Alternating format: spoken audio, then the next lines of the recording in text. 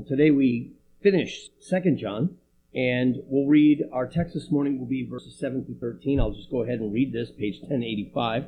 For many deceivers have gone out into the world who do not confess Jesus Christ as coming in the flesh. This is a deceiver and an antichrist. Look to yourselves, that we do not lose those things we work for, but that we may receive a full reward. Whoever transgresses and does not abide in the doctrine of Christ does not have God. He who abides in the doctrine of Christ has both the Father and the Son. If anyone comes to you and does not bring this doctrine, do not receive him into your house, nor greet him, for he who greets him shares in his evil deeds. Having many things to write to you, I did not wish to do so with paper and ink, but I hope to come to you and speak face to face, that our joy may be full. The children of your elect sister greet you. Amen. Well, John concludes this short little letter, and the themes, as we discussed last week, are not unfamiliar to us because we just did a study of 1 John. And in 1 John, John is intentional about being a father to this flock, probably in Ephesus, but also it might be multiple churches that John has planted and ministered to. And John, and let's remember that we're in the first century. I mean, Christianity is relatively new in the context of the Roman Empire. And so in many ways, the whole Christian church is as little children. And in another way, we're all like little children in the kingdom. But John is concerned for them as for little children, and he a father. And what he is most concerned about, one of the things he's most concerned about is false teaching. He is very concerned that they're going to be led astray. He's also, we know, concerned about their love for one another. I mean, if anything, if we had to boil everything John said down to one thing, we might say love one another. But he has given his flock or flocks tests by which they may judge other teachers and by which they may judge themselves. And we have tried to hold these up for ourselves as individuals, but also for ourselves as a church. So these are the tests that we use to judge ourselves, how we're doing, the genuineness of our profession of faith. But also these are filters, tools, tests for discerning other teachers, those who might come in. And while we don't have the traveling teachers anymore, we do have the internet. And the internet brings a multitude of teachers into our houses and into our doors and into our churches. And so we have something to hear from John. Now, the tests that he has essentially given have been three. If we think of 1 John and 2 John, they've basically been three. They've been a moral test. So do they keep the commandments of God? Right? Does the law of God, the commandments of God, the teaching of the scriptures, do they matter? And do they demand obedience? And is obedience there? And then throw into that even what we discussed today in 1 John 1. Like, do they talk about such things as sin? Does righteousness matter? Is sin even a concept? I mean, think about the fact that within our culture, how little the word sin is used, right? It's just not even, it's like an antiquated word. Who uses that word anymore? If you use that word, you're kind of, okay, essentially, I know the kind of person I'm dealing with here, a religious zealot. Who uses the word sin? But then we hear John's words in 1 John 1. If anyone says he has no sin, he's a liar. He's making God out to be a liar. So does sin matter? Does righteousness matter? 1 John 3. Those who are children of God pursue righteousness. And it's the children of the devil who sin. Not sin, particular sins, but who just go on sinning with no concern for confession, no concern for righteousness. So that was one test. There was the moral test. We should look for that. When we hear in our culture churches that don't preach sin, don't call sin out, not just out there in the world, but in here, that don't point it out, that don't discuss the need to see it. When we experience a sort of a rising culture of churches, we should be concerned. Churches that pander to the culture in order to make themselves attractive, to make people feel comfortable in church, and that's great. We want to make people feel comfortable. We turn the AC on. That kind of comfort, great. But comfort in which we don't squirm because we don't like talking about sin, that's the wrong kind of comfort. So it's a test. We should be holding that up. We should be thinking, why don't we hear more of this from our preachers? Another test was love. Is there genuine love for the flock? Is there love for one another? How are we doing? So there was that moral test. There was loving test. And then thirdly, the test of truth. Also a term that is not in vogue in our culture. We hate that word because that word seems to express objectivity, as if there is such a thing, which means that you may be, are you telling me I'm wrong? So we don't like that term. Just like we don't like the term sin, we don't like the term truth in our culture either. Now, last week in 2 John, we looked at John pulling together love and truth. These are not, for John, there is zero tension between love and truth. I love you in the truth, he said, actually last week, right? I love you in the truth. Truth and love, no tension. And of course our culture does not understand this, and that's why it thinks discipline is awful and mean, because if you discipline somebody and you're saying something is wrong, you must hate them. The only reason you would tell somebody they're wrong is you hate them. And Christians just come with a countercultural, no, I may tell you that because I love you. And because I believe that this false teaching or this sin in your life is actually leading you into harm's way. We thought about that last week, right? Even as we discussed in Sunday school, sort of that something in our gut gets it. Betty brought it up. Hey, how about we butt out of each other's business and don't nose into each other's business where we tell people they're wrong about stuff. Let people be. That's their lives. Well, that just doesn't fly within the kingdom of God. That's not what love does. I wouldn't do that for my children. If I saw my children doing something that I knew was destructive, I would at least have to confront it. I may not be able to fix it, but I would need to confront it. That's what love does. And I would do the same for you, and I hope you would do the same for me. And when it comes, we might feel like it's hate. We might feel like you don't love me because you're hurting me by saying something painful, but that would be unfair, or at least it might be. Truth and love are not incompatible. They can, in fact, must go together. So last week, he brought those two together. Now, this week, he brings us back to truth, and he's going to wrap this up. And clearly, this short little letter is short because of what he says at the end. I have a lot more that I want to write to you. I just don't want to do it with pen and ink. I kind of like that that's in there. It just seems so genuine. I'm looking forward to talking with you. I can't wait to get to where I can see you face. So, hence, the short little letter. But short letters mean that the stuff that's in there is really important. And he's like, but this I got to say, because I don't know when I'm going to get there, and if I don't get there right away, at least you need this. And so these words matter. Now, I entitled this sermon, Watch Yourselves. The New King James in verse 8 says, look after yourselves. And I'm not sure why in this. I thought I was looking at, when I titled it, I thought I was looking at the New King James. And it said, watch yourselves. But watch yourselves, verse 8. Watch yourselves. John is giving them this little charge here to guard themselves. And what he's telling them to guard themselves against is deception, false teaching, from everything he's been talking about in 1 John and now also here. Watch yourselves that we do not lose the things we worked for, but that we may receive a full reward. Be careful, church, that because you fall asleep at the wheel, and I almost chose for our word of exhortation today in Revelation 3, where the Lord speaks to the church of Sardis. You remember in the beginning of Revelation, he writes to 7 churches. And yes, that's a picture of the whole church, but he does speak to a couple particular churches. But in each of these churches, we kind of see a facet of what we should be exhorted to by the Lord.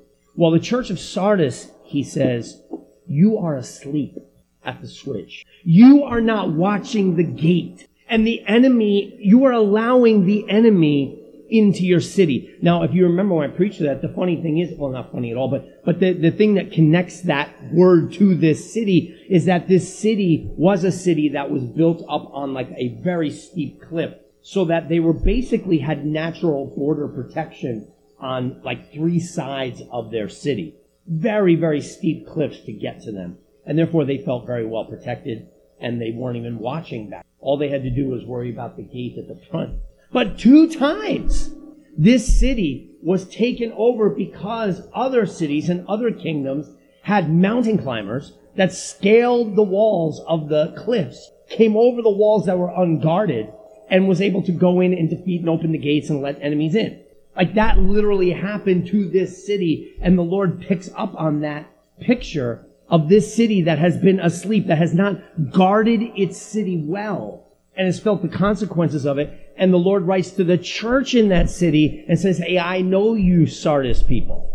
You're asleep at the switch. You're not watching. And let me tell you something, you better wake up, or else I will come. And when I come, I'm going to bring judgment. like to the church of Ephesus, take away your lampstand.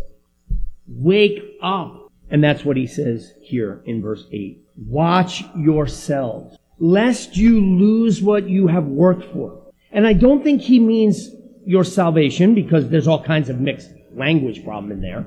But what he's talking about is the work that you have worked for. You've labored by God's grace to establish a church here. And you have a young, thriving community, the people of God. And there's reward for that. You have labored within your city, and you have built a church, and you're building a community, and you're participating in the building of the kingdom. But be careful. Watch yourselves, because when deception comes and your eyes drift away from Christ to false teaching, you'll be in jeopardy of losing everything you labored for in the Spirit. Rather, keep on being diligent, vigilant, that you might have a great reward. So I want to think about a couple things here. We're thinking about all this under the exhortation, watch yourselves. And so here at Affirmation also, within the PCA and within the church at large, and you yourselves as individuals. Because what is true about the church at large, I think we could also say as individuals, beware. Beware, lest you be deceived to take your eyes off of Christ. Again, I think of Hebrews 12. Let us run the race set before us with endurance, disentangling ourselves from the sin which is all wrapped around our legs. You've got to cast that off, and fixing your eyes on Christ Jesus, the author and the finisher of our faith. Fixing your eyes on Christ is the only way you endure this marathon of a Christian life. But there are a million things distracting you. There are a million things calling for your attention. There are a million things that are making the argument that they're worthy of your attention, worthy of your efforts, that will distract you, disturb you away from the Lord Jesus Christ. And so not only we as a church, but you as individuals, and I as an individual, must watch ourselves and guard ourselves from the deception that most certainly wants to pull us away from the Lord Jesus Christ. Hence our Old Testament reading today. Because the Genesis 3 passage, right, again, it can very easily become cartoonish. But there's where it starts, right? And what we have in the serpent is this drawing of the eyes away from God, the gracious giver of all things, whose word is life, who sustains us and blesses us and anoints us with great authority over the whole garden. And yet Satan so easily was able to say, hey, look here, look here, look at this shiny thing. And boom, the eyes right off of God, right? Whereas before we're looking to Him for everything we have, we're trusting Him, we're delighting in Him, fellowshipping with Him in the garden, and Satan comes and says, has God really said? And we said, I hadn't thought about that. And the eyes are right off of Him. So that quickly, it can happen. So I want us to think very quickly about, let's just work through, but I want us to think about the deception, how we can have eyes for it, and then in this case, in what form it comes. In this case, it comes doctrinally. And I really believe that we are very susceptible to doctrinal confusion and deception because most of us do not take much time to study doctrine. We leave that to guys like me. That's what you do when you go to seminary, but I didn't go to seminary. I went to trade school, or I went to college to learn this, or I do that, or whatever you all do. You're like, that's what I do. That's what he does. This is what I do. Right? But the deception here is doctrinal. He's not just writing to the pastor. It's to the church. We've got to know some things about Christ. Okay, so watch yourselves. Now let's think about the deception. Verse 7. For many deceivers have gone out into the world who do not confess Jesus Christ as coming in the flesh. This is a deceiver and an antichrist.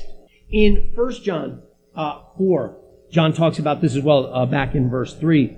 So you don't have to open it. I'm just going back. By this you know the Spirit of God. Every spirit that confesses that Jesus Christ has come in the flesh is of God. And every spirit that does not confess that Jesus Christ has come in the flesh is not of God. And this is the spirit of the Antichrist, which you have heard was coming and is now already in the world. I want to think about this for a second, because when I say the word Antichrist, like any word I'm saying, this is the challenge of being a teacher or preacher, is when I say words, ideas come to your head. And so the job of the preacher is to make sure that I say the words that get the right image I'm trying to communicate to you. And sometimes that's tricky. That makes communication hard. When I say the word Antichrist, I wonder what comes to your head. I think a lot of us probably have like John Hagee. I don't know if you know who John Hagee is, but like that kind of end times imagery of a guy who's going to come and lead everybody away.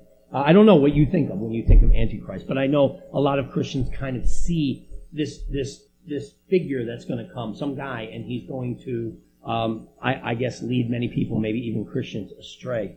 And maybe there is such a guy, I don't know. But John is onto something much more, again, that can get very cartoonish. John is onto something much more real and, in my mind, much more dangerous. Not that if some guy comes and woos everybody away, that's not dangerous. It will be. But notice John in 1 John 4 said, this is the spirit of the Antichrist, which you heard was coming and now is in the world. What point am I going on about? It's to say this. The deceivers in our culture, right? The deceivers in our culture, and maybe if we're together in Sunday school, we can think about where you spot some of those. But they're not like professional deceivers. They're not, they're not like this band of criminals that are out to deceive the church. They're just normal men and women who think they're doing good and right things, right? This is what makes them so hard to detect, because they believe they are being authentic. They seem very authentic, right? They don't have a badge of deceiver that they show you, and right, deception doesn't work this way. It doesn't work with making itself obvious. It's very hard to detect. We can read this and we can say, for many deceivers have gone out into the world. You're like, okay, well, I'm going to obviously avoid them. Right? When the deceivers come to the town of this church, they should know, oh, there's a deceiver. Don't go there. But that's not how deceivers work. Like John's writing this. Who are these deceivers? How do I spot them?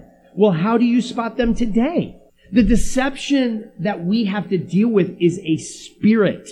And the spirit manifests itself through false teachers. There's no doubt about that. But it's a spirit of deception. It's a spirit of Antichrist. Sometimes we can forget that we are in the middle of a cosmic battle. This is why I love the book of Revelation so much, because it just puts it right in front of your face and goes, yeah, this is the story of the world.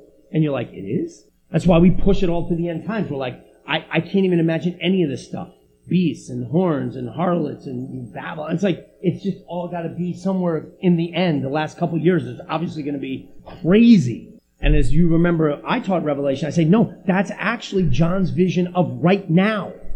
Do you see it? Are those the lenses you use to see the world? Do you see beasts and harlots? Do you hear trumpets? Is that what you see when you look at the world? If not, you're not seeing it clearly.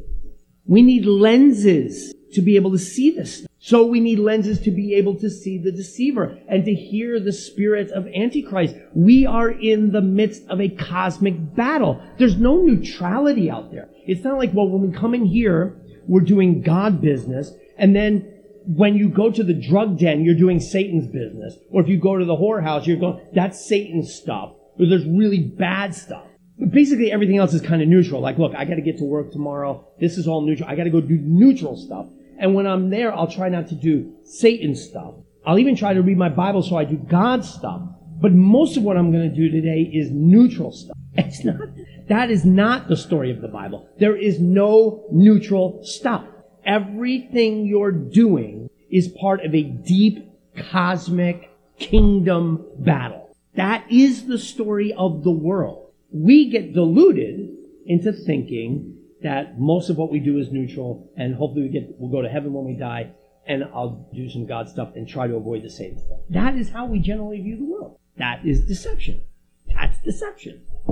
We need lenses to see. This is why John is saying, look out for yourselves. Watch yourselves. This stuff gets on you quickly. And it compounds, right? It deludes you, and then the delusion keeps you from seeing clearly, which deludes, and on we go. The deceivers that you and I are up against are really invisible. I mean, I'm not saying they're not real people, but again, they're invisible. They don't walk around with big D's on their chest. They look like very nice men and women who have your best interest in mind, who have the best interest of your neighbor, who have the best interest in the downcast. They love people. They care for people. They're just not preaching. And therefore, we must be on guard.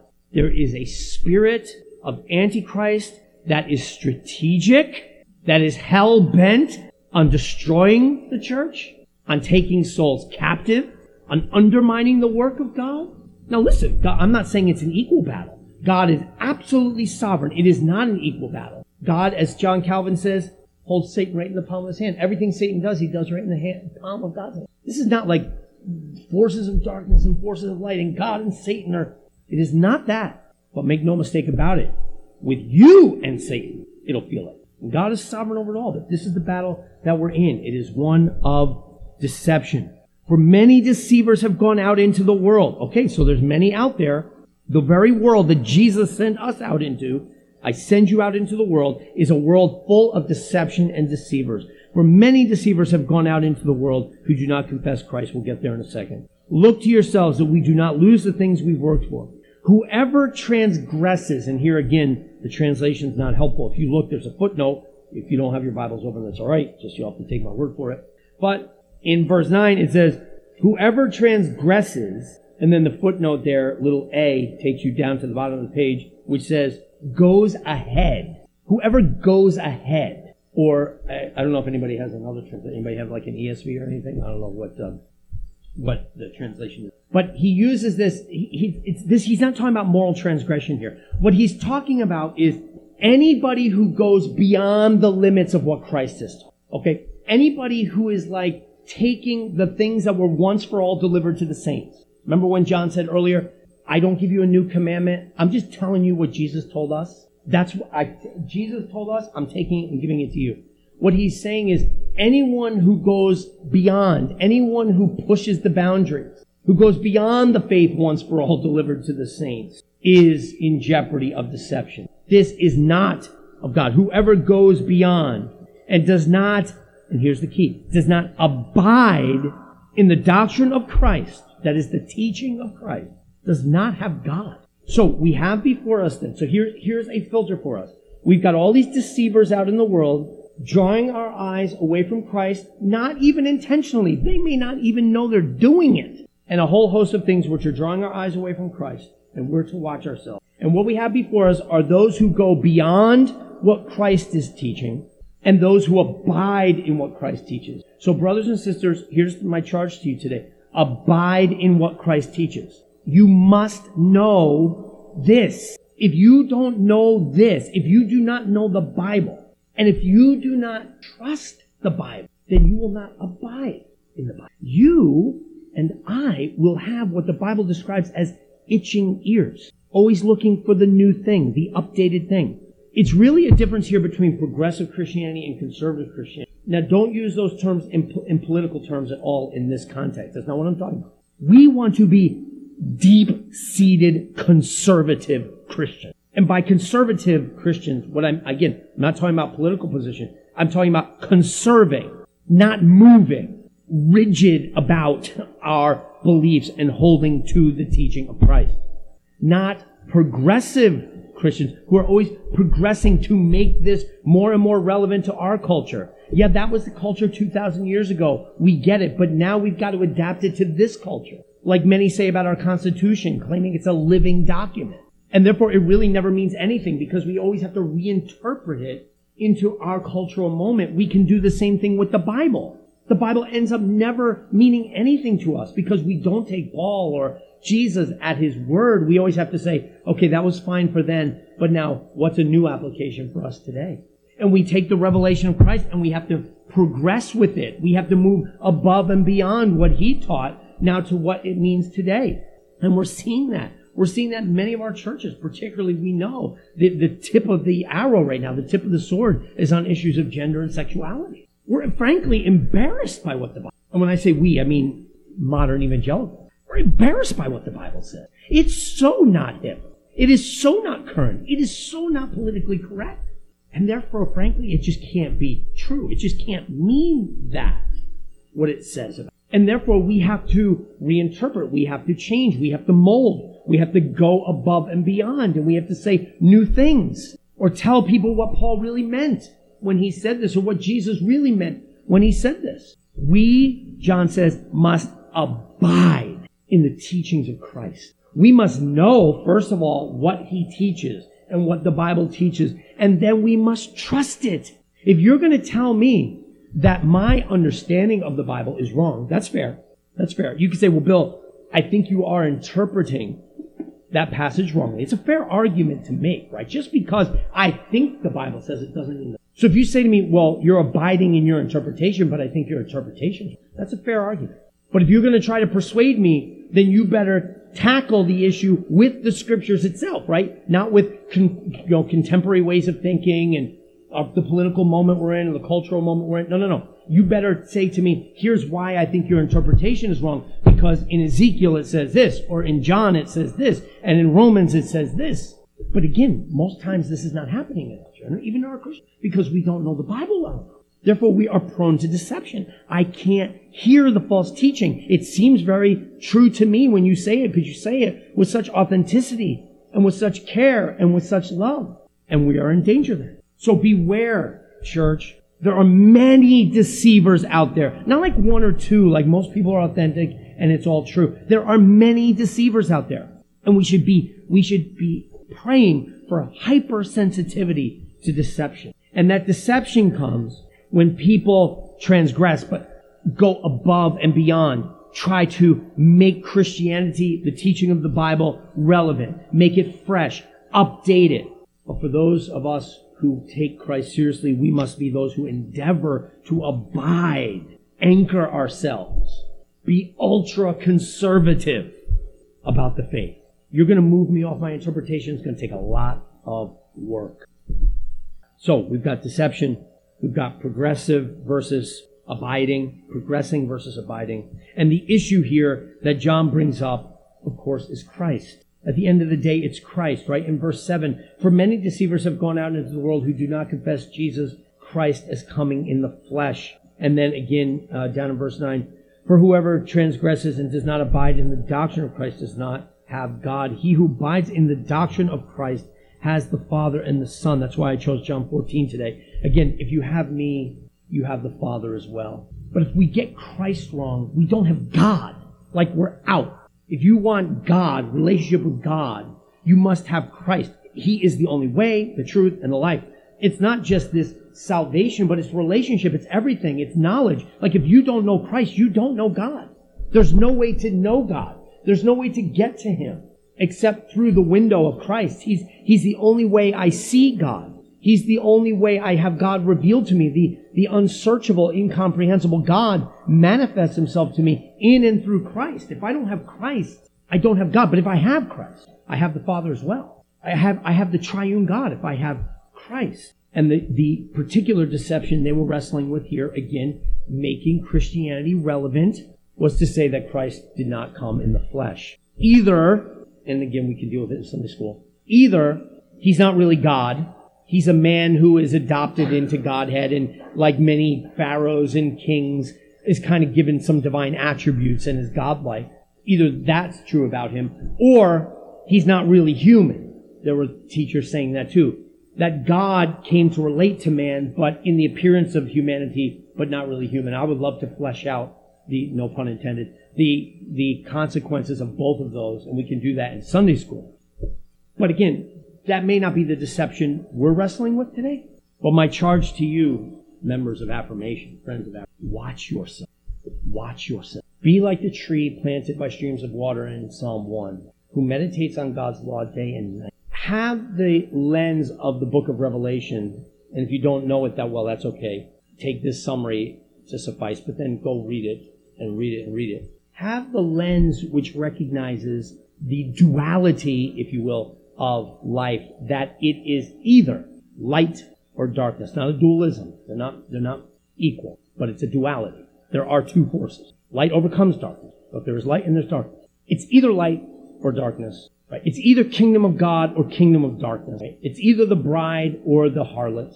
It's either the beast or the lamb. It is everything you do is one or the other. There is no neutrality. And there is a spirit of Antichrist that desires to deceive and to destroy you. And he's at work even inside this building. Right? It's not like we've come into the safe space. Your mind right now is prone to deception. Right? That's the nature of the battle we're in. And hence the word of the text today. So watch yourself. Be hypersensitive to this. Keep your eyes fixed on Christ and be rigid conservatives in the Scripture. Unbending, unyielding, trusting it. No matter how ridiculous it might sound or offensive it may sound in a modern's ears. Our hearts and minds must be tethered to. Heavenly Father, we acknowledge that there are many smooth talkers, many caring men and women who nonetheless have the spirit of Antichrist. And Father, we pray that you would help us not just to trust the Scriptures, but to know them. And if we need work on that, then Father, convict us today. For if we don't know the Word of God, how can we recognize the deceiver? So Father, be with us. Strengthen us in our faith, we pray. Guard your church. Guard the work that has been done here, lest it be lost in days, years, or generations to come, as it was lost in the church of Ephesus. May it never be true of affirmation. May it never be true of the churches in New York State. May it never be true of the churches in the PCA. And yet, we know, like all denominations, we are prone to it. And we've seen so many denominations slide away into shame, disgrace, heresy, and into cultural meaninglessness. Protect us from that. The church, protect us from that as individuals, we pray.